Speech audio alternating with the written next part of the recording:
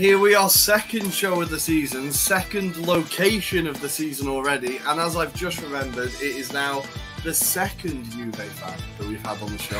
I have instantly remembered one from a long time ago, but we are joined by another Juve fan, and of course, I'm joined by my good friend Adam. So hello again. I've been welcomed back for another episode, so thank you, Rory.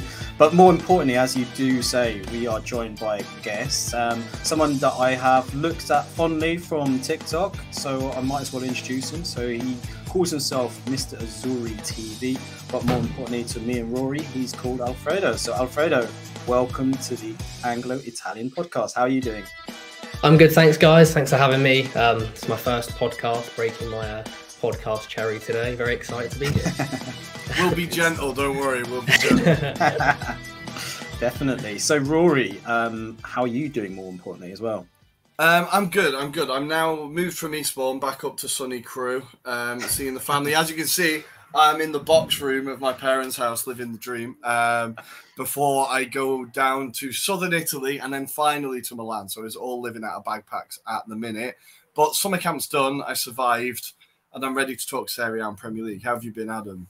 Yeah, good. I've unfortunately had a bout of COVID, but I'm out of it. So, yeah, the isolation did kill me over the weekend, but it did give me enough opportunity to watch all of the football, like isolated and in peace and quiet, more importantly. So, yeah, lots to reflect on, I'm sure. And game week 1 in Serie A was definitely a good talking point. So let's get started because there was lots of goals. But Rory, where do you want to begin? Well, I'm going to start by letting Alfredo introduce himself. So, tell people like me, what is TikTok? How did you discover it, and what do you do on there?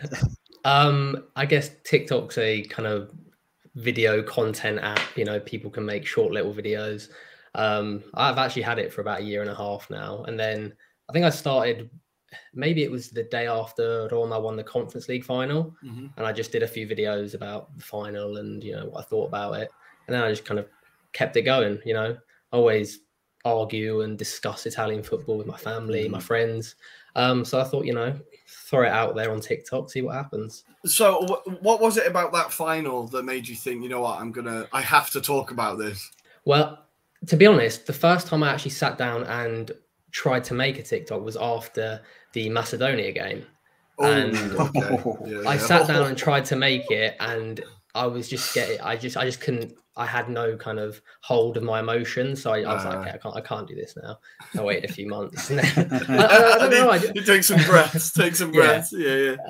But then I don't know. I don't know what it was. I've been thinking about it for a while, and I just kind of go in front of the camera and started talking. Then when I watched those first videos back, I was very robotic, and I'd never really been on camera before. So I try not to go back to those ones very often. Yeah, I'm sure, Adam, it's the same for you. But if I listen to our first couple of podcasts, I'm like, oh my god, you can hear us like stuttering and stumbling, looking for our notes and like reading. I'm like, oh god, it's awful. Some may say it's not got much better, but I'm sure it was the same for you, Adam, right? Yeah, we're still getting the follows, right? So that's the most important thing. Yeah. But more importantly, Alfredo, let's introduce your team. So who is your Italian team? So I'm a Juve fan, rather unfortunately at the moment. Like my brothers were big Juve fans, and I kind of fell in love with Del Piero and Buffon at a very young age and kind of just stuck from there. So let's talk about your beloved Juventus. So obviously on the Monday night, so a bit of a late kickoff for Juventus, but they did manage to scramble a 3-0 win against Sassuolo. For the first 20 minutes, I have to say, it did look like last season's Allegri ball was starting to hit Juventus fans by the wayside, but you managed to get the goal through Di Maria, well-timed volley, it has to be said. But then from then onwards, it seemed like Juve were in dominant form. What's your kind of overriding thoughts of that game in particular? I went into the game not confident at all. Well, not confident because it was Sassuolo, and Sassuolo's defense is, so leaky. But going into it, I just thought it'd be the same as last season. I had no confidence. I wasn't expecting much. I wasn't expecting to be overawed with, tiki-taka, wonderful football. And for the first 20-25 minutes, me and my dad were sat in front of the television, and, we were saying, oh, fuck, nothing's changed. Same old Allegri. He's a dying. He's this. He's that. And then once that Di Maria goal went in, it was like it just kind of flick switched, and they kind of started finding their rhythm a bit more. I think Sassuolo's heads went down a little bit as well, which helped. But yeah, after that, I think, Juve kind of strolled it, to be honest. They didn't really get out of second or third gear. Vlahovic looked extremely sharp up front. Di Maria was the best player on the pitch by far. So unfortunately, he picked up an adductor injury halfway through. Bremer at the back, I thought, looked incredibly solid. Even Alexandro played well, which was the biggest surprise of the night. But yeah, no, I think 3 points, 3 goals, clean sheet. Yeah. It's a pretty good way to start the season, to be fair. It's a pretty good way. And like Sassuolo, like you said, that they do have like a leaky defense, but they are a team that does have the potential to pull off surprises. They do beat the big boys every so often. I think for Allegri to have that high scoring win to start the season is probably a nice little like middle finger to people who might be to people like me. Yeah. But Di Maria as well. Like we were talking about it last week, Adam, about how he has the potential. Like Serie A is a league where older players do tend to do quite well, and I think Di Maria could be. For my Fanta Calcio, I'm already thinking I'm going to have to be bidding a lot for him. I think he could have a big season. Yeah, I'm a bit surprised at the positioning because I thought he'd be more in the register role as they kind of earmarked for him. But potentially that's due to the fact that I think Juve, and maybe Alfredo will speculate on this, but it looks like they're still trying to get some strikers through the door.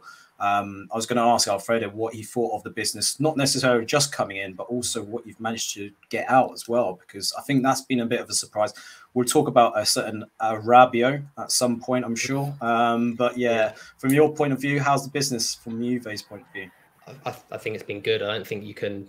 There's not really many areas left to strengthen. I think maybe a striker just to play second fiddle to Vlahovic would be good. Depay, I think, is kind of the name being tossed around at the moment, which I think Depay, for all his shortcomings, I'm not sure he has the best attitude in the world, but technically as a player, I think he's massively underrated. I think he's hugely underrated. Yeah. Extremely skillful, extremely technical. He's quick.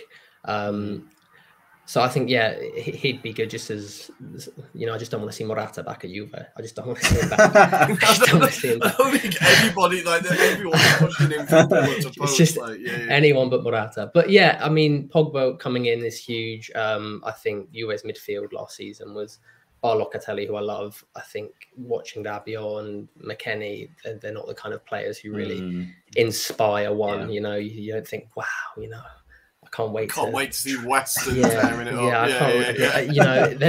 They're not those kind of players. McKennie, I like. I think he's honest and he works extremely hard, but technically he's not the greatest in the world. And Bremer at the back, who, I mean, I don't think there's going to be much disparity between him and De Ligt in terms of ability. I mean, already, I think from what I've seen from Bremer last season and that first game against Sassuolo, he's a bit of a Rolls Royce of a centre back. I said the other day, he reminds me a lot of Thiago Silva when he first joined Milan, and he's just very elegant and classy, but strong, quick, imposing. He's got all those kind of characteristics. But I think it's been a good window from Juve. I think with Bremer, he seems to flap a little less than De Ligt. I think De Ligt often finds himself. He would often he looked like he would panic, or he'd make a rush decision and give away a handball, which was like the meme thing, right? Or he seemed a bit more flappable than Bremer maybe. And I think, again, we said it last week because it looked so close for Inter to get in Bremer. I thought it was done at one point. I think for Juve to come in and do that is huge, absolutely huge. It was a big statement, definitely. Yeah. So, Rory, let's move on to some of the other games because let's start off with the champions. So, Milan, they kicked off in style 4-2 against Udinese. Udinese, I think they just forgot their defence on the day. But, it has to be said, though, Rodrigo Bacau, obviously, what a defender. He seems to score his goals against Milan as well, doesn't he? But were you a bit taken back by the scoreline itself? I don't feel like Milan got many of these score lines last year. I feel like there was a lot of 1-0 or by 1-goal margins, right? And I was definitely taken aback. Rebic getting 2. I don't think anybody saw that happening, right? I don't think anybody, that would have been the coupon buster, I think. But yeah, great, again, almost similar to Juve, a great like opening day win, get the goals flowing against a team that, again, has the potential to upset people. But we were saying before, we're not quite sure what to make of Milan this year and what we're going to see from them. But I think that's as good a start as they could have wished for. Again, against Udinese, who do cause problems, even if they are a bit, they could be in danger. I'm not sure. Yeah, they're a weird one, aren't they? But Delafeu almost had a chance. I think it was when it was 2-2 or potentially like coming up to 2-1, something like that. And it was just fortunate that I think Milan's defense, in particular Kalulu, who has been absolutely just a monster since Kiar went off injured. But the interesting thing for me was Brahim Diaz as well. He seems like he was a completely different midfielder to what we saw for the second part of last season. Because if you remember, he had a really good start with Tonali. And I think there was a lot of question marks about whether he would actually be there for this season. But he's certainly cementing his kind of place there right now. And I think it's going to be hard for the likes of De Ketelaere to potentially come through as well because of the form of these other players. But yeah, I mean, from your point of view, even Alfredo, what do you make of Milan? I mean, we kind of thought that they might not be maybe Scudetto champions again, but on this form, they certainly look like potentials, don't they? Well, I predicted that it would be Inter and Milan together fighting for the Scudetto again. And last year I loved watching Milan. Last year, I thought they were such a lovely team to watch. They had such a clear attacking identity. They were so exciting, and there were glimpses of that on Saturday. I think they still looked a little bit rusty. They hadn't quite clicked into gear yet. Obviously Tonali was out, who was so important last year. But yeah, I mean, if they can continue playing in the way they did last year and just keep that form and that kind of confidence that they had, I see no reason why they won't be up there challenging it again. Yeah, definitely. And as long as Rafael Leao is injury free, then I think they stand a hell of a chance. Let's talk about Inter then. They seem to be playing on a potato pitch for most of it. But Lukaku is off the mark as well. Let's talk about I've got a lot of time for Inter getting the late drama in from the first game of the season. Like having the most Inter win ever to start the season is didn't look like they were going to get it as well. It's a new form of Inter. Was insane. Falcone. I mean, I really rate him from his Sampdoria days, but for some reason Samp don't want him. So really fortunate for Lecce, I suppose, to an extent. But again, like Lecce was a very interesting side to watch as well, because they did really frustrate the hell out of Inter, especially when they got that equaliser through Cisse. I mean, after that, I felt like this was the Inter of old, as in last season's Inter, where they kind of dominate games, but they get really frustrated when it doesn't go their way, and then they've got no plan B. Just run out of ideas, right? Yeah. I mean, the one thing I think Inzaghi reflected on was that he's got more quality off the bench as well this time round. So he was able to bring in Dzeko when he needed to. I know Dzeko was used quite a lot last season, but again, that was just one of those performances where I thought, as it was going to that last corner, I thought, Inter screw this one up again. They're going to get just a point. And that might not necessarily be a bad thing, because I don't think many teams are going to go to Lecce and necessarily win, especially on that pitch. It was absolutely atrocious. But I get your thoughts, Alfredo, as well. I actually completely agree with you. Going to Lecce, first game of the season, their first game back in Serie A, it was on that pitch. I mean, I've seen pitches made of sand that are probably flatter than that. And they weren't convincing at all. Inter, they were the better team, but Lecce was so honest and hard working. Yeah, I did feel gutted for them at the end, because as much as Inter were the better team, but it's one of those where you want to see them get their hard work pay off, right? Yeah. I think they're a team that are going to cause problems. I think they're not going to be someone that's like, they're not going to be what people expected Salernitana to be, if you know what I mean. I think they're honestly going to cause a lot of problems, and it's a tough place to go. It's definitely a tough place to go. But Inter got the job done, right? Yes. 3 points. Yes. Lukaku scored. There's a lot of like boxes ticked there to just on to the next one, I think. But I did like it was such a late winner. It felt very, very Inter, very Pazza Inter. Very much so. Let's move on to Monza then. This was the outsiders, I suppose, to begin with. We thought they were the team that might cause a surprise, but they certainly did it in a different way by losing to Torino.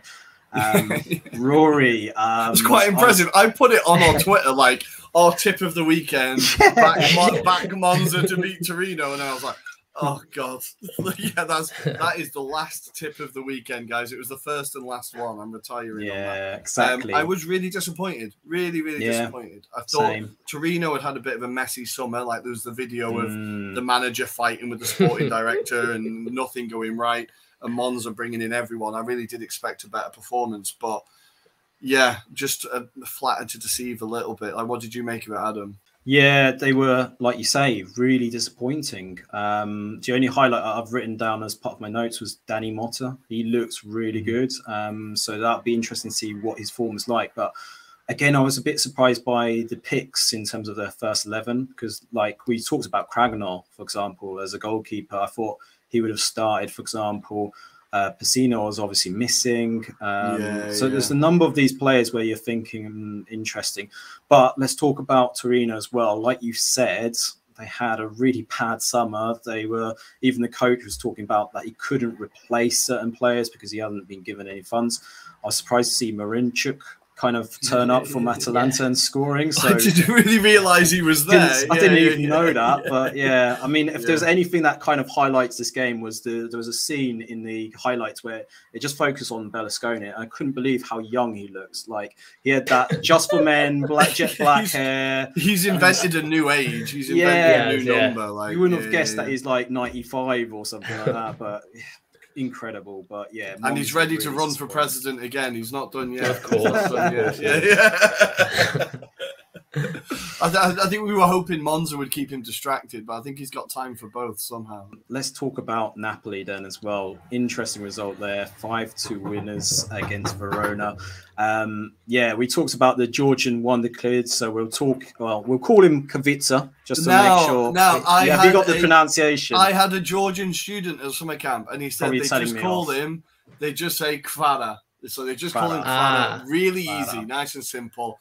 I was very relieved. He did try and teach me the full word, but I was like, does he have a nickname? Okay, yeah. Kvara, there we go. Done. Yeah. He scores on his debut. And he set up Zielinski as well, didn't he? And Osimhen doing the Mbappe celebration to Verona fans. That was quite epic as well, to be fair.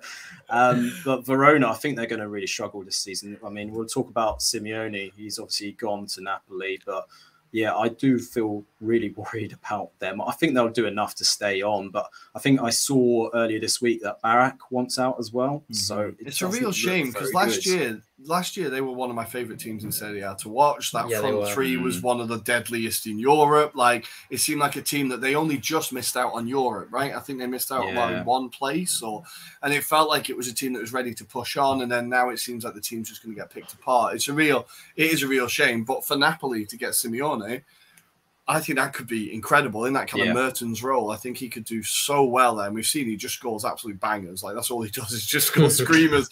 I think he could be incredibly popular in Naples. I think it's a hell of a signing. But you're right, for Verona, it seems like they were on the cusp of getting somewhere and now they're kind of chasing it. I don't know. What do you think, Alfredo? Well, I think Napoli for a start looked excellent. I wasn't expecting much from them, but they were probably out of the top six sides. I think they were the most exciting to watch. I thought they were so vivacious going forward. Kappa Kappa, as my best friend Christian likes to call him, Kvaratskhelia. He looked really, really sharp. Although I wasn't expecting him to score a header, but he popped up with. I was surprised. But yeah, he looked. I thought that Lozano as well, considering he spent a lot of last season, a lot of rumours of him wanting out. I thought he looked extremely sharp. But most importantly, that midfield, a midfield that I previously haven't rated at all. Zielinski I like, but Anguissa and Lobotka, I was never overawed. Really? I thought they were, as a three, I think they're such a great balance together and they all complement each other so well. I mean, I thought Anguissa was excellent. Lobotka was I don't know what he had before that game, but he was incredible. I think last season he was a player that really shocked me because I thought he was just always on the bench, and then like he just came into the team, and all of a sudden I was like, wow, this guy can really affect games and create plays. And I thought Anguissa was one of the signings of the season last year at Napoli. Yeah. I genuinely thought he, like, that spine they had of Koulibaly, him and Osimhen, I thought this is like, you can build a huge team around them. I think that midfield, Zambo, I'm a big fan of. Yeah, huge fan of. But let's also talk about the fact that Fabian Ruiz is rumoured to be potentially isolated if he doesn't get a move to PSG. So, yeah, that's a bit of the De Laurentiis kind of tactic, isn't it? Just isolate exactly and make sure he doesn't get what he wants. Yep. But yeah, Alfredo, that for me, I think he could fit in any of the Serie A teams, to be fair. I think he could do a really good job. Man United, you could do better. But, you know, like, again, I'm not going to suggest to them to do something because they're linked with hundreds of players at the moment. But, yeah, from your point of view, again, he's not a player that could do a job for Napoli, even if he was called upon. Yeah, I mean, he's one of the best midfielders in Serie A. He's a very eye-catching player. He's a very good-looking player on the ball. He's very elegant. Classic kind of, you know, Spanish midfielder, but he's got a bit of grinta about him. And to be honest, I think in Serie A he probably walks into any midfield in Serie A. I'm not sure what's going to happen with him. I read that rumor earlier about him being frozen out. I just thought, De Laurentiis. He's such a tool. He's such a tool.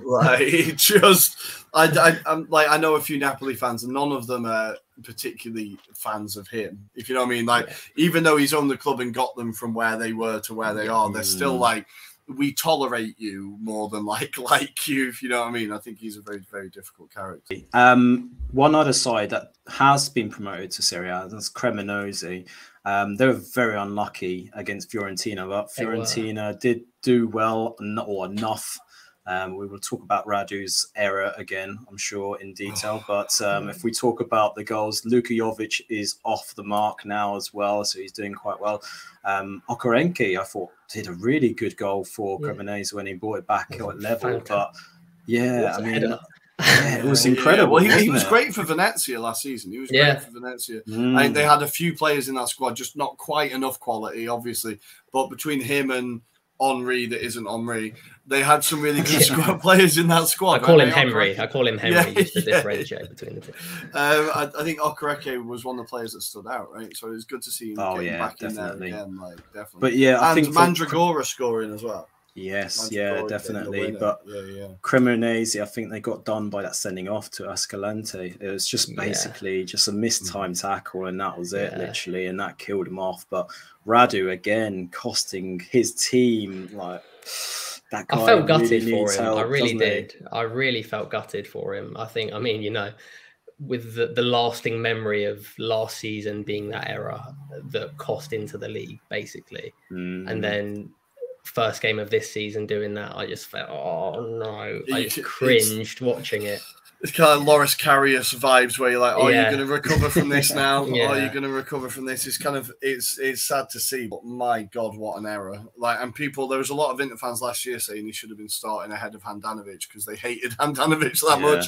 And I saw friends of the show, Uncle Sharma, just retweeting it like, are we still sure Radu was better than Handanovic? Because I'm not convinced. Like, I'm not convinced. Yeah, it was a gutting moment for them because it was so close to, again, getting a great start to the season, right? That would have been a huge start they did so well in that match. Last one on my list, Salernitana against Roma. Quite a straightforward win for Roma, has to be said. They could have won by more. Zaniolo I think it's just sharpness really for the kids because his runs at times was just mesmeric, to be fair. And with Tammy and Dybala, they just need to get that kind of timing right between the three of them because they seem like they are ready to gun a lot of these teams in Serie A. They really look the deal. On the flip side, Salernitana, I mean, they're like last season. I can't believe they're even in this league. They've had their season. This is going to be a long one for them. This is going to be a long one. I think it might be, Yeah, that was a real big struggle. But points from you, Alfredo. What did you make of Roma? Well, I was very impressed in the first half. I think there was glimpses of what's to come. I think they just need to click. Zaniolo especially, I've got such a love for him, and those driving runs he went on at that pace. I know he's a professional footballer, but I ruptured my ACL 11 months ago, and even playing football now, I'm not back ready yet, but I'm like a robot. I'm so stiff. And after him doing both of his knees at such a young age and being able to play like that is absolutely outstanding. I thought he looked so sharp. Dybala looked good in the first half, but then I think once they scored in the second half, Mourinho just went, guys, you know what to do. And, yeah. Let's see this one out. Yeah. But Spinazzola as well, I thought looked excellent. It was so nice. His first competitive 90 minutes since getting his injury against Belgium, and he looked super sharp. And it was great to see him back. But yeah, I think there were certainly glimpses of what's to come, and that front four of Pellegrini, Dybala, Zaniolo, and Abraham is. That's a proper front. Like that is a proper attacking force. Like between Pellegrini, he can do everything. He just does everything. Yeah. And like you said, I think Zaniolo, his attitude gets called into question a lot. But I think there's nothing on the pitch that makes me doubt his attitude at all. I think he's a proper competitor, and he fights for everything. And then you've got Tammy Abraham, who just finishes everything that drops in front of him. I think that is like a proper front four. The only thing is they need to keep Dybala fit. That is the big issue. They need to keep him fit. I mean, that's just, it's potluck whether he stays fit or not, because his injury history is so checkered. Good luck is all I can say with that.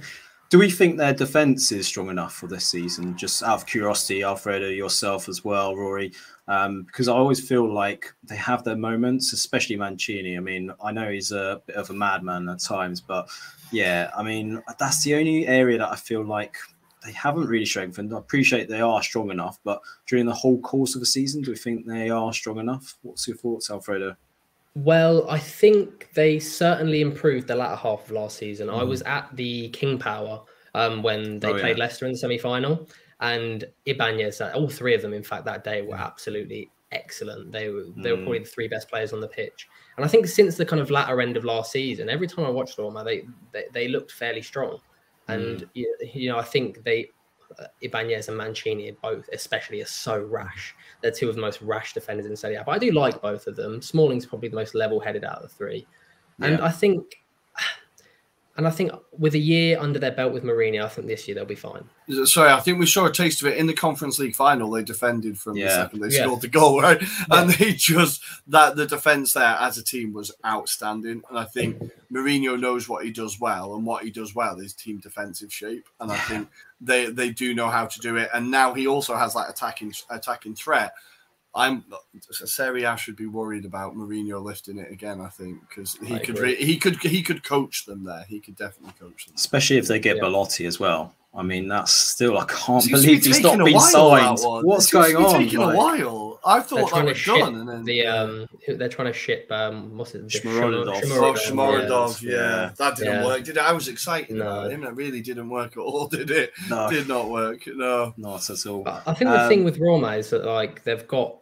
If Belotti does sign, suddenly, if you look at that team from a bird's eye view, there's not really any weakness or clear weakness in that side. You've got Spinazzola, Zalewski on the left. Karsdorp, who I don't rate at all, to be honest. But Celik looks exciting. I've heard a lot of good things about him from Lille. Yeah. In midfield, Cristante, Matic, Wijnaldum. Wijnaldum as well, Going forward, they've got so many options at the back that I just don't see many obvious weaknesses in that side. No, there's not many. But if it is, it's going to be Mourinho's tactics. That's all that's going to kill them if it comes to it. But let's wait and see, because it is only game week 1 as well. One mention Lazio. They got a 2-1 win against Bologna. Arnautovic for Bologna. But Lazio, again, I think they're Arnautovic doing his best for anti-fascism in a change of attitude. Quite surprised by that one. But Lazio was all about Sergej Milinkovic-Savic again.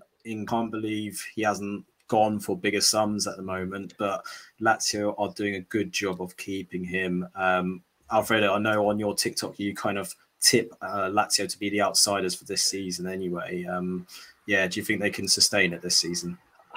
Well, I think I was worried that, as soon as the guy, what was his name? The Portuguese goalkeeper got sent off after 3 minutes. I was like, what a debut! That was his debut, right? Yeah. And then obviously Bologna scored. But once Soumaro got sent off, the game completely changed. Lazio kind of clicked into gear, and they weren't, overly impressive, but they did what they had to do.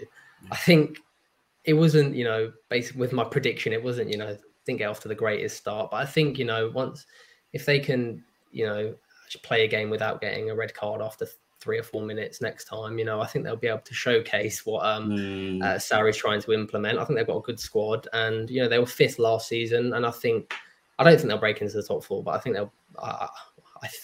they may come 5th. But then after Napoli's performance, I may have to amend that prediction fairly quickly. There's a lot of teams to squeeze into those spaces. I think there is. I think with Lazio and with Sarri, it's interesting because obviously Sarri ball is such a specific type of football. You need his type of players, but Cellino, the owner of Lazio, does not enjoy spending money, right? He just doesn't enjoy it. So I think they've not really been able to bring in the players that he needs. I think, is he actually going to be able to implement his style? I can't really see it happening. Wait, I think Luis Alberto, they thought was going to go, but he didn't start on Sunday or Saturday.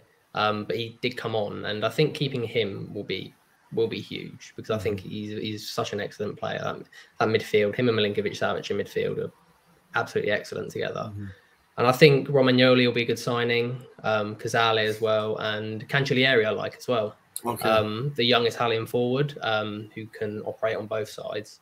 I think the thing is with Sarri, I think he needs teams that they need to be of a certain level, but not over that level. I think you see it, the Chelsea and the Juve, because he requires he's very strict and regimented with the way he plays isn't strict and regimented, but the roles within his system are very strict and regimented. And I think you need a certain level of player to do that. Whereas I think if the players are world class, I think you struggle.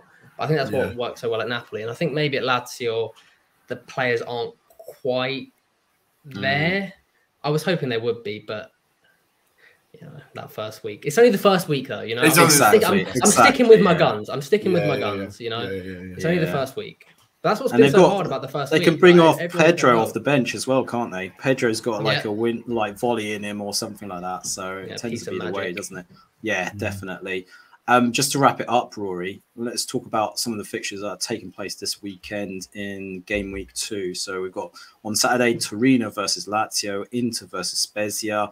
And then we've got on Sunday, Empoli versus Fiorentina, Napoli versus Monza. A big game, I think, for this game week, Atalanta versus Milan. That could be a good one. And then Monday, we've got Roma versus Cremonese and Sampdoria versus Juventus. So, we need to very quickly say as well, for Atalanta, Lookman got his first goal for Atalanta as well. Straight out the gates.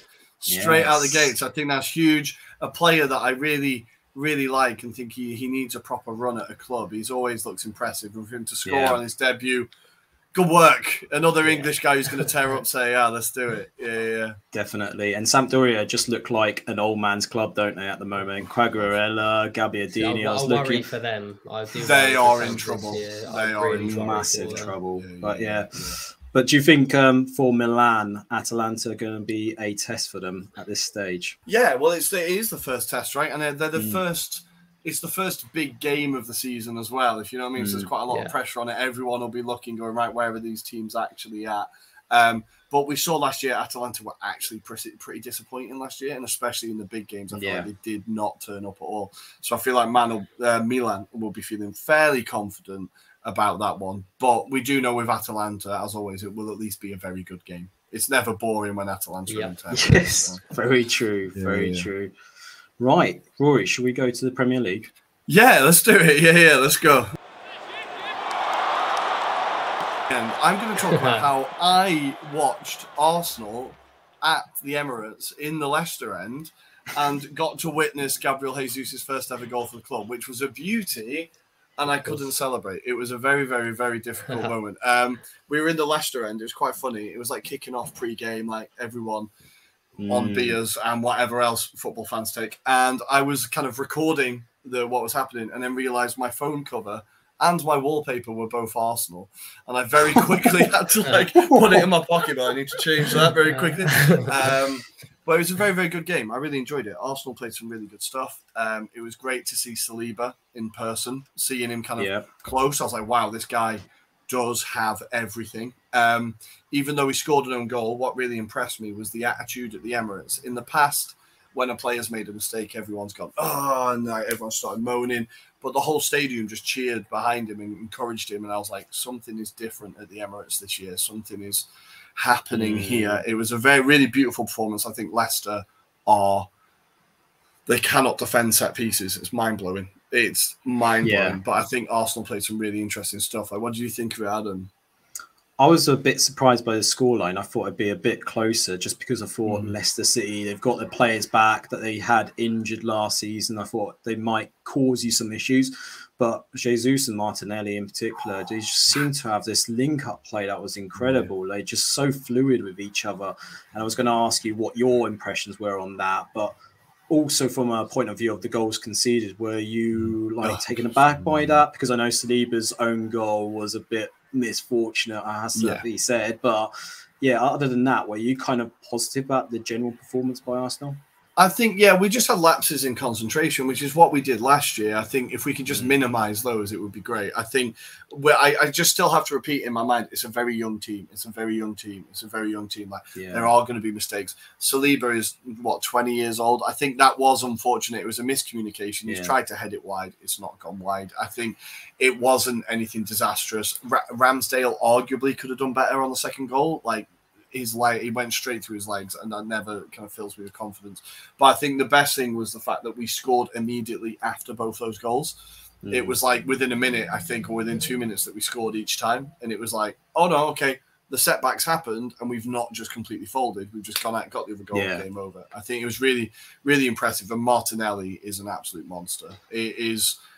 When he came to us, he had, I think his football IQ wasn't great, and he was very, very scrawny. And now all of a sudden, he's just muscle, and he knows when to drop off, when to give the ball, when to run. I feel like we've got a proper player there, and him and Jesus, just like you said, unbelievable together. Saka almost got ignored. It was crazy. Like, the whole thing was down the left, and I was like, give it him. He's pretty decent as well, give him a go. He almost got ignored, but it's exciting. It's an exciting team. Zinchenko was great.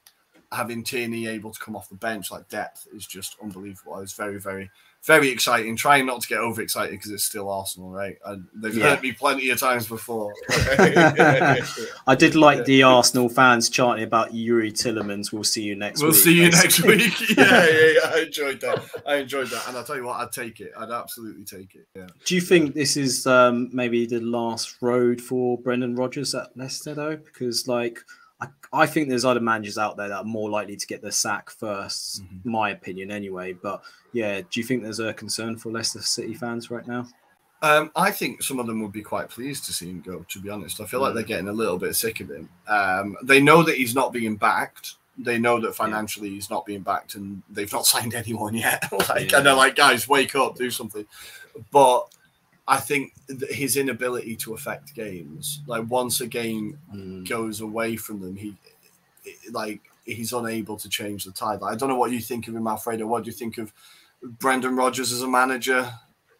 Well, I think they've just kind of, since that FA Cup win, I thought last year Leicester were, even that semi-final against Roma, I was so disappointed by them. I thought they really offered so little going forward. And like you said, his ability to change a game, once Abraham scored that scored the header in the second leg, they were just, I know it was against Mourinho defense, but there was nothing he did to change the game in any way. It was like he was just throwing on players mindlessly without actually trying to implement anything. But I'm not sure. I think the FA Cup win's still fresh enough that it buys him a bit of time. Yeah, I think, and it was a European semi-final. It was. There's still a hell of a run in the competition, right? And I think he does still have credit in the bank. And I think what we're going to see is Leicester, I think kind of, maybe Gary Lineker said it on Match of the Day actually, but we'll see Leicester kind of hit a median kind of thing. They've had a great number of years, and maybe we'll see them just kind of start to average out a bit. But I think, they need to buy him some players. They need something new in that squad, and just like the defense. He needs at least a new set piece coach, because their inability to defend set pieces is honestly the second that went in. I just turned around to my mate who was a Leicester fan and whispered to him, like, "Are you going to coach like corners? Because we've done this every game against you like 3 times now, just the same corner routine, and it works." So I think there's still a lot to be improved in that squad, and Patson Daka looks good, but he's not going to get a solid run until Vardy retires, right? And like Vardy's always going to be the starter. I feel like they just need a bit of a fresh impetus in that team. But for Arsenal, it's great. But yeah, I think that's enough on Arsenal. I've done like 10 minutes on Arsenal. It's always longer than I intended to be. Let's talk about then the big game, Spurs versus Chelsea. Very interesting, emotional game, shall we say. But I enjoyed it. I enjoyed every second of it, not just from a point of view of tactics, but just how like emotive the game got towards the end as well. Like, it was just so fascinating. And I kind of wanted Conte to do the Diego Simeone when they scored the equaliser, but he disappointed me for that. But he made it up at the full-time whistle, didn't he? But yeah, if we start off with yourself, Alfredo, what did you make of that game? Because it's such a contrast of like tactics as well, wasn't it? Oh yeah, I mean, I think from the manager's perspective, like you said, I was hoping when that equaliser went in, I was hoping Conte would run in front of Tuchel, like down the top, like go the other. But he didn't. He did put that Instagram post up after, though, which was very classic Conte, very petty, so petty. Yeah. But yeah, I think obviously Chelsea were the better side over 90 minutes. I think, to be honest, other than his mistake, bringing it back to Italian football, I thought Jorginho actually was excellent. The best I've seen him play in months. I thought him and Kante just completely run the game. But obviously he did make that fucking horrific mistake in his own box, which led to the goal. It's like classic Jorginho, though. Eh? So classic Jorginho. But yeah, no, I thought Chelsea were unlucky. I think obviously that was a few contentious decisions, shall we say, that probably didn't go in their favour. But yeah, I was happy for Conte anyway. It was absolute box office. It was complete box office. What about you? I really enjoy Conte as a concept. I think he brings so much to every league he's in. He just brings entertainment. I hate that he's with that lot, and he actually could do something with that lot. But I think they really didn't turn up. Spurs were terrible. They really did not play well, and it's kind of being forgotten because they got the equaliser, right? And then people just look at the results, of course. I think they were terrible. Chelsea, like you said, absolutely dominated it. And maybe Conte was taking a page out of Mourinho's playbook of like, let's distract the pundits from our performance and make it about kind of something else. But what I really like about that game is that those are two sides that properly hate each other. Like the North London derby, they absolutely hate each other, and Chelsea Tottenham absolutely hate each other. And it means that there's always a scrap, there's always a bit of a fight and bite in the game. But we do need to talk about Romero. He's an incredible defender. Yeah, he's a proper bastard, though. Like, he's an absolute bastard. He screamed in the face of Reece James when that equaliser went in, right? Yeah. And, of course, the goal definitely shouldn't have counted for the foul on Cucurella, right?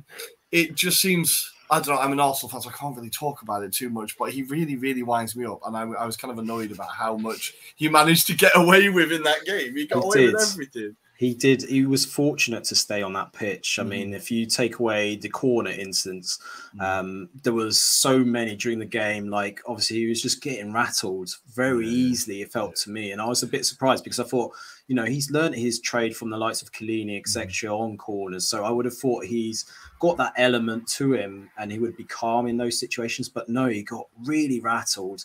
But a word on Conte's tactics again. It was, I don't know whether it was the tactics or whether it was the players' mentality, because just Chelsea seemed more eager. They wanted the ball more. They wanted to get in their faces, which is kind of, I think, disappointing from a Conte perspective, because I'm sure he would have wanted his Spurs side to turn up for that match, because there's a lot of hype around Spurs being the kind of team that would maybe turn over Chelsea for this game. But it didn't turn out that way. But on the flip side, I looked at this and thought, actually, this is the kind of game that you want Spurs to get those maybe draws or like a point out of the game, because when they're not playing as well, this is kind of the form that you want them to be in the top 3 or like top 2. So they did well from that perspective. Very fortunate, as we've said. But also, we have to like talk about the incidents as well. So Cucurella having his hair pulled back. I mean, I also tagged you, Rory, in a video for the equaliser, which was Cucurella's just standing there, like looking around, and then not got a player near him. But then it was highlighted on Match of the Day about Koulibaly as well. Like, what was he doing? There was no like kind of sense of man marking, and that surprised me. I thought he would just challenge for like Kane's header, and who was just on the line for it. Like, it just baffled me. I don't know about you guys, but it did seem like there was a lack of organisation. I feel like maybe the fact that Chelsea have done this real life Football Manager, just throw a load of players in the same squad and see what happens. Maybe it is going to take some time to like iron out all the creases and get everyone playing together. But there was some shocking defending. But I've got a theory about Conte's mentality and how it might affect Tottenham, and I want to put it out there and see if it's just me being biased or wishful thinking. But I thought that Conte having a complete and utter meltdown, Tottenham are like the kings of just meltdowns, right? And is this going to be a trend throughout the season now of his team and him getting overexcited whenever things don't go their way? Like, is there a potential for this to get out of hand? Like, I don't know what you think, Alfredo or Adam. Like, is Conte's personality the best thing for that Tottenham squad? Or maybe is it just wishful thinking from me? I'm not sure. I mean, I think it's when you employ Conte as a manager, you know, those explosions, those meltdowns, they're to be expected. He's such an emotional man. He wears his heart completely on his sleeve. And, you know, sometimes maybe that's not the best way to be, to get a lot. But you see Italy, for example, 2016 Euros, the worst Italy side I've ever seen in my entire life. I was in France. I went to every game, and the way he managed to galvanize and lift that squad was absolutely incredible. Whether that will work with a more talented squad like Tottenham, I'm not so sure. But all the signs are pointing to him doing really well, and you know, it's just Conte at the end. It is just him. Like, it is. I'm not sure how well it will reflect on the team going forward, but I like it anyway. That's fair. Maybe it's just wishful thinking for me. I just think that when the heat is on, maybe both him and the squad are just going to completely collapse. I don't know. I could see that. Yeah, definitely. And from my point of view, I think it is going to be down to the players at the end of the day. I don't think it's as much Conte, but Conte might kind of do his traditional thing at January and say, I need more players. And that's when the key decisions will be made. Will Daniel Levy give him some more funds? I suspect not, but we'll wait and see. Won't we? What did we make of the Liverpool result, by the way? So ended up 1-1. Palace did quite well. I think it's all centered around this Nunes Anderson thing, to be fair. And it kind of highlighted to me, actually, what a hell of a centre-back Anderson is. I mean, he'd be such an upgrade for a lot of teams right now. But start off with yourself, Alfredo. What did you make of this particular matchup? Well, I only caught the last 20-30 minutes. In fact, I turned on just when Nunes got sent off. And it was... it was just complete head loss, wasn't it? I saw a montage after the game of all the little spats they had throughout the game, and Anderson had just, you know, it was just the whole time just pushing him and nudging him and I remember actually a few years ago when Anderson was at Samp. Was it Samp? He was at Samp, was it? And Juve were linked with him. And I always thought he looked like a good centre back then, but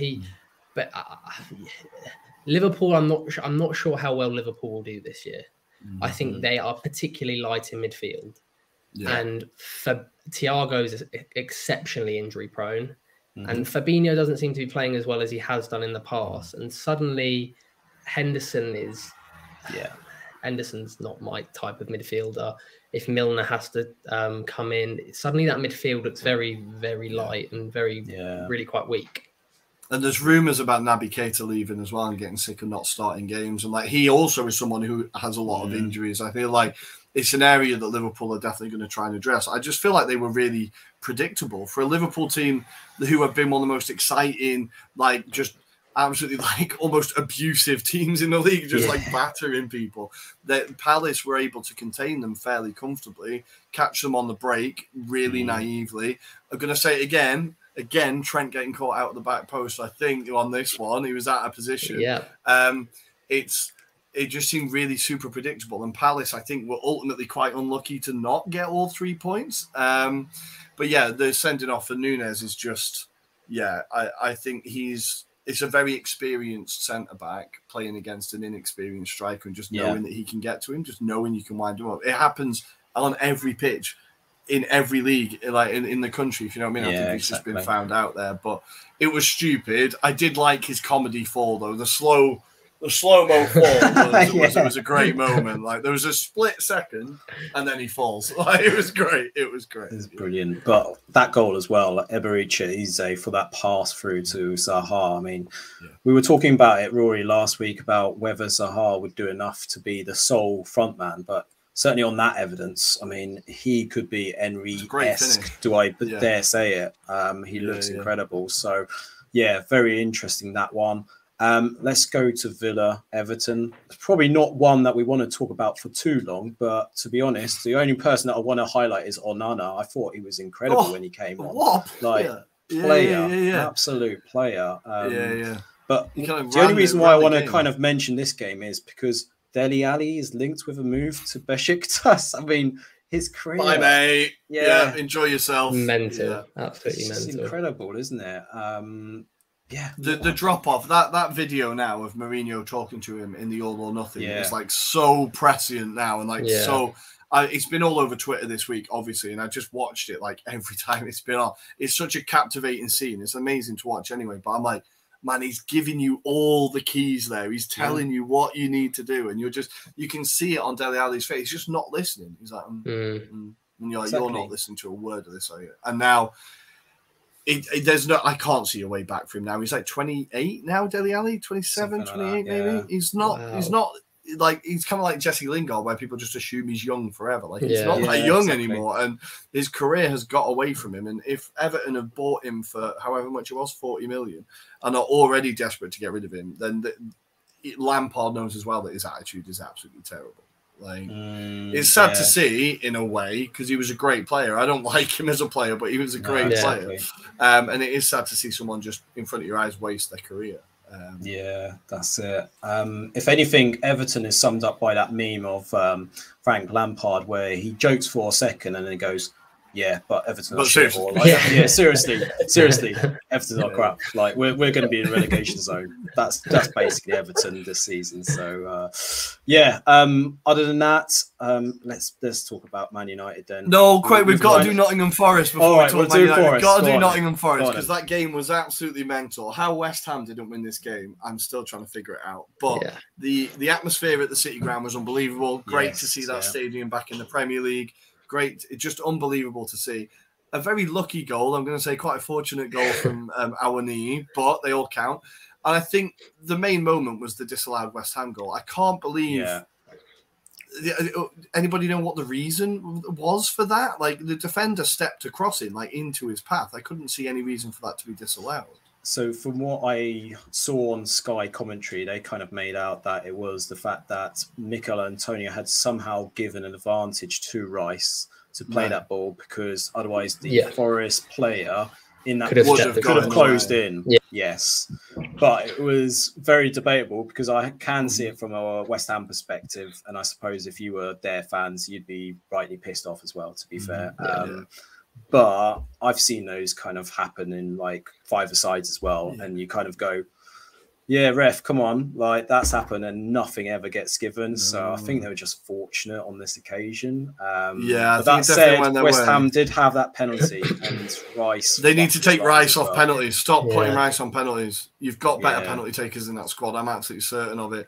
Should have subbed Scamacca on to take it. That's what they should have done. That's it. That's it. Well, I was talking to a friend of the show, Tom, today, who's a West Ham fan, and he's getting very, very frustrated at the fact that David Moyes takes 6 months to start new signings. He's like, just play them. You've signed them, play them. Put him in the team, please. Because even when he came on against City, he looked really impressive. We did, yeah. And gave West Ham a completely new dimension. I think he needs to be getting starts soon because Antonio is much better coming off the bench, I think, and get Scamacca starting. But for Forest, first 3 points, I was worried for them after the Newcastle game, but this is a bit more promising. Even if it was fortunate, it is a bit more promising. It is. And they're signing more players again. They're even more. Morgan Gibbs-White for like 44 mil. Like, I wasn't even really aware he played in the Premier League.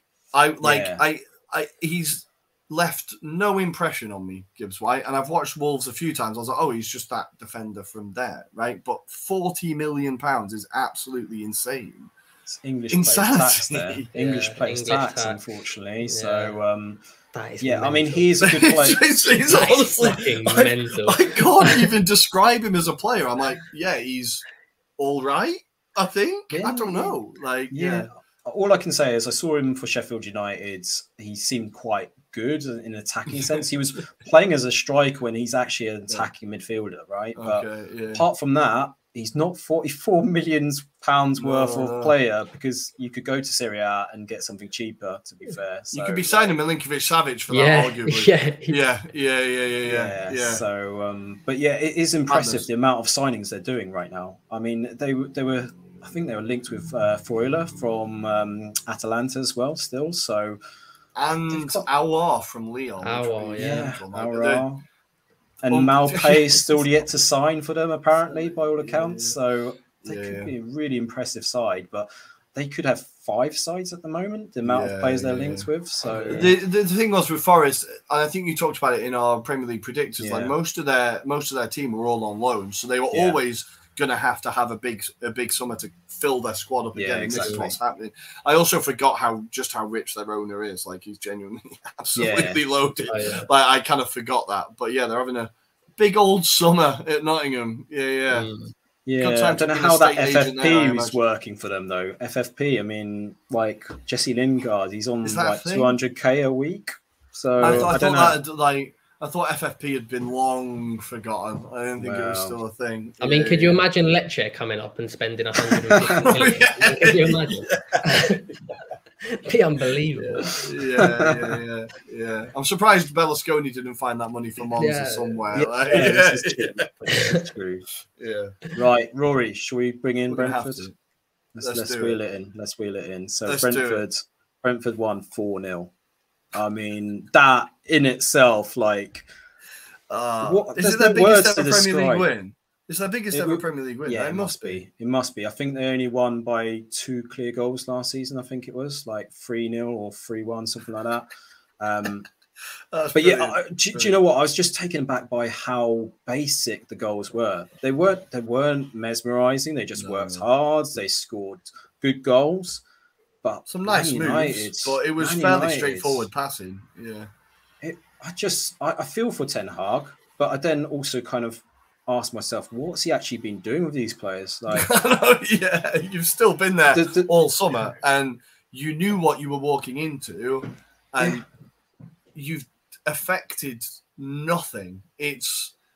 He's not even going to last till November. My prediction was that he will be under pressure by November. My new prediction is that he will be gone by November. I think that honestly, like, it is baffling how badly run that club is. I'm obviously loving every minute of it. But it is just bafflingly bad. And so when I was coming out of the Emirates as the game started, and all of a sudden this pub explodes, and it's like, oh, well, that's definitely a Brentford goal, like 1-0 Brentford. Then I'm in Tesco, and then some Arsenal fans are like, it's 2-0. The whole Tesco goes mad. And then it's like 3-0. We're all singing United get battered everywhere they go, going down the streets. I was really enjoying it. We managed to catch the second half, and it was just so pedestrian. It was just nothing. I know by that point, Brentford were just like, we just need to see out 45 minutes. Like, this is a formality. But for United, it was just so passive, so pedestrian, just nothing, no running, just they were just there to like fulfill their contract. It was a mad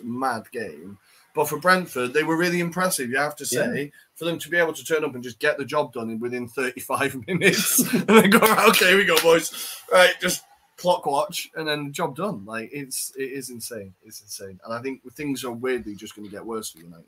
Yeah. This weekend, they've got Liverpool.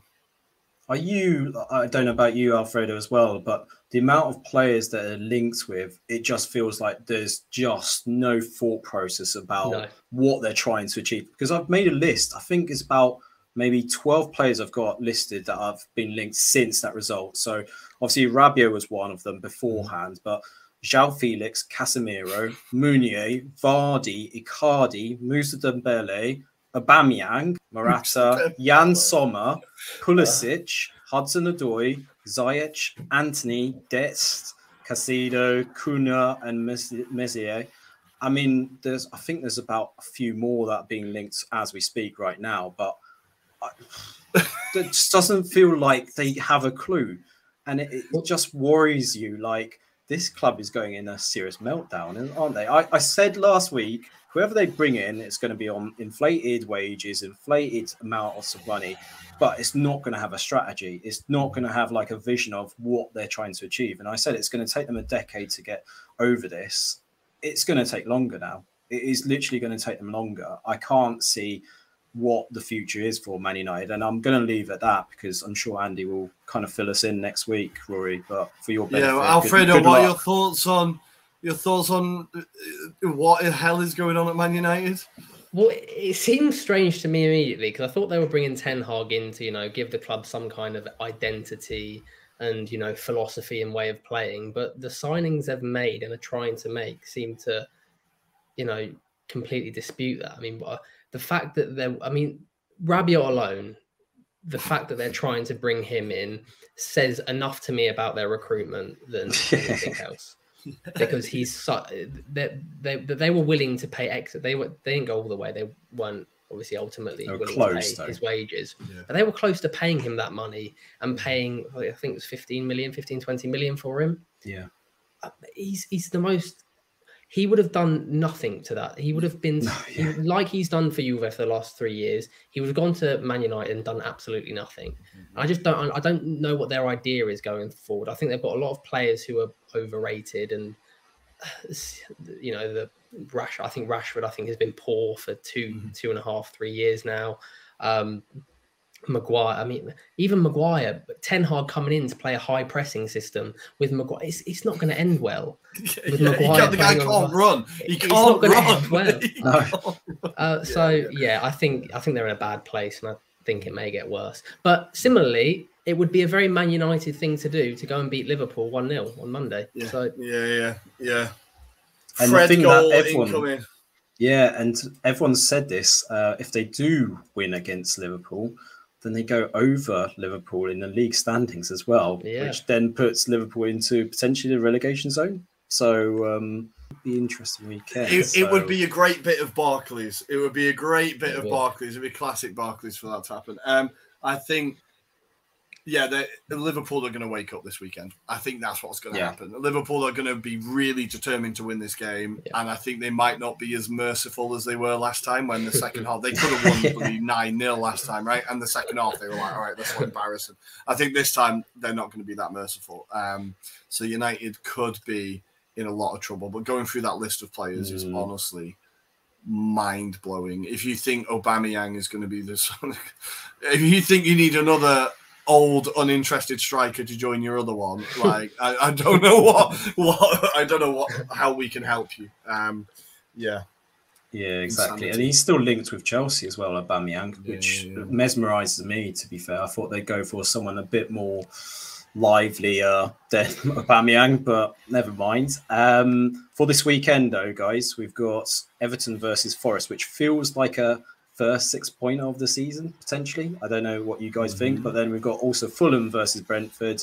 Sunday is an interesting one because we've got Leeds versus Chelsea, Newcastle versus Man City, and as we've alluded to on Monday night, we've got Man United versus Liverpool. We haven't spoken too much about Man City, you guys, but Man City had another impressive result against Bournemouth this weekend, probably expected. But against Newcastle, possibly a bit tougher opposition. What's our thoughts? Start off with yourself, Alfredo.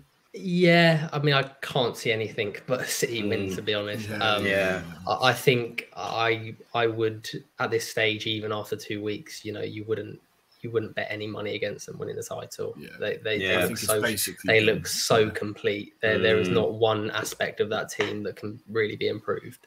I think it's Liverpool. Like, there was Liverpool fans on Twitter going, "I think we're already out of it." And at first, I was like, "Oh, it's reactionary." And I was like, "No, I think actually you're pretty much right. You needed to match them. You've missed out on the title twice by 1 point and by goal difference or something, right? Like, if you're not with them every step of the way, then they look." I think we're at a point where the Premier League, and it's maybe a time for another pod, but we're maybe getting to a point where the Premier League could become the Bundesliga in terms of City just win the league every fucking year. I can't see a time when they don't win it for the next couple of years at least, which is sad to see. But Arsenal are still level on points, so who knows? The title race is still on, right? The title race is still on. Definitely. Right. Just quickly then, just because it's come up as a kind of topic anyway, the Brexit Super League. So, it came out a few weeks ago anyway, but Galliani has spoken about making sure that English teams don't compete in a future Super League. I know De Laurentiis was very keen to have something very similar. Let's go around the houses. Rory, what's our thoughts about this potential idea? It just wouldn't be the best competition, would it, if the English teams aren't there? It wouldn't. It ultimately would be a secondary competition because they go, "Oh yeah, you've won that," but City and Liverpool and the rest of them aren't in it. So I feel like it would just instantly lose value. There's a lot of like hatred from the continent towards the Premier League in general, and I get it because the Premier League outspends, and it can just outspend every other team. It just picks the best players and goes, "We're having them." I can understand where the animosity comes from, but ultimately, the Premier League is also the best marketed league in the world. It's the best at what it does. That's why it generates the most money. It's not just because, the football isn't that clearly the best brand of football. It's just marketed incredibly well. So you have to say any league could have done that, really. So I think it's just a bit of animosity towards the Premier League. That's a bit of frustration from the chairman about their players getting picked off. But if the competition was made, I don't think it would instantly be devalued, I think. What do you think, Alfredo? Yeah.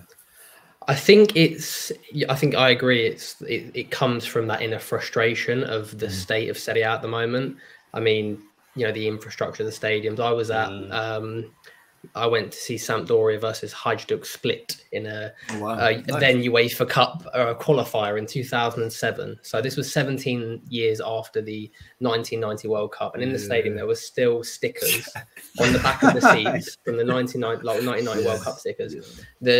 They are so far behind, and it's hard. And I understand why they're frustrated when you have newly promoted teams in the Premier League spending over 100 million and they've got these brand new stadiums, and the team who comes bottom in the Premier League earns more in TV rights than the champions of Serie A. There's such a disparity, and it seems to be getting bigger and bigger and bigger every year. And I think they're just trying to find some kind of solution, not just Serie A, Bundesliga, La Liga, who are in a bad position at the moment, and the French league, just to find some kind of way of bridging that gap and making sure that gap doesn't keep getting bigger and bigger every year. They are falling behind, and I think if you're someone who's based in England who, goes to Italy may go every year or every few years, and you see those old stadiums, like the Bologna Stadium is a beautiful stadium. Yeah. And it's, the romance of it, which is great if you go there once, but week in, week out, those stadiums, they're old. The San Paolo is it. It's a disgrace, that stadium. It is a disgrace. And a team playing in the Champions League, in the Serie A, one of the biggest leagues in the world, should not be playing in a stadium like that.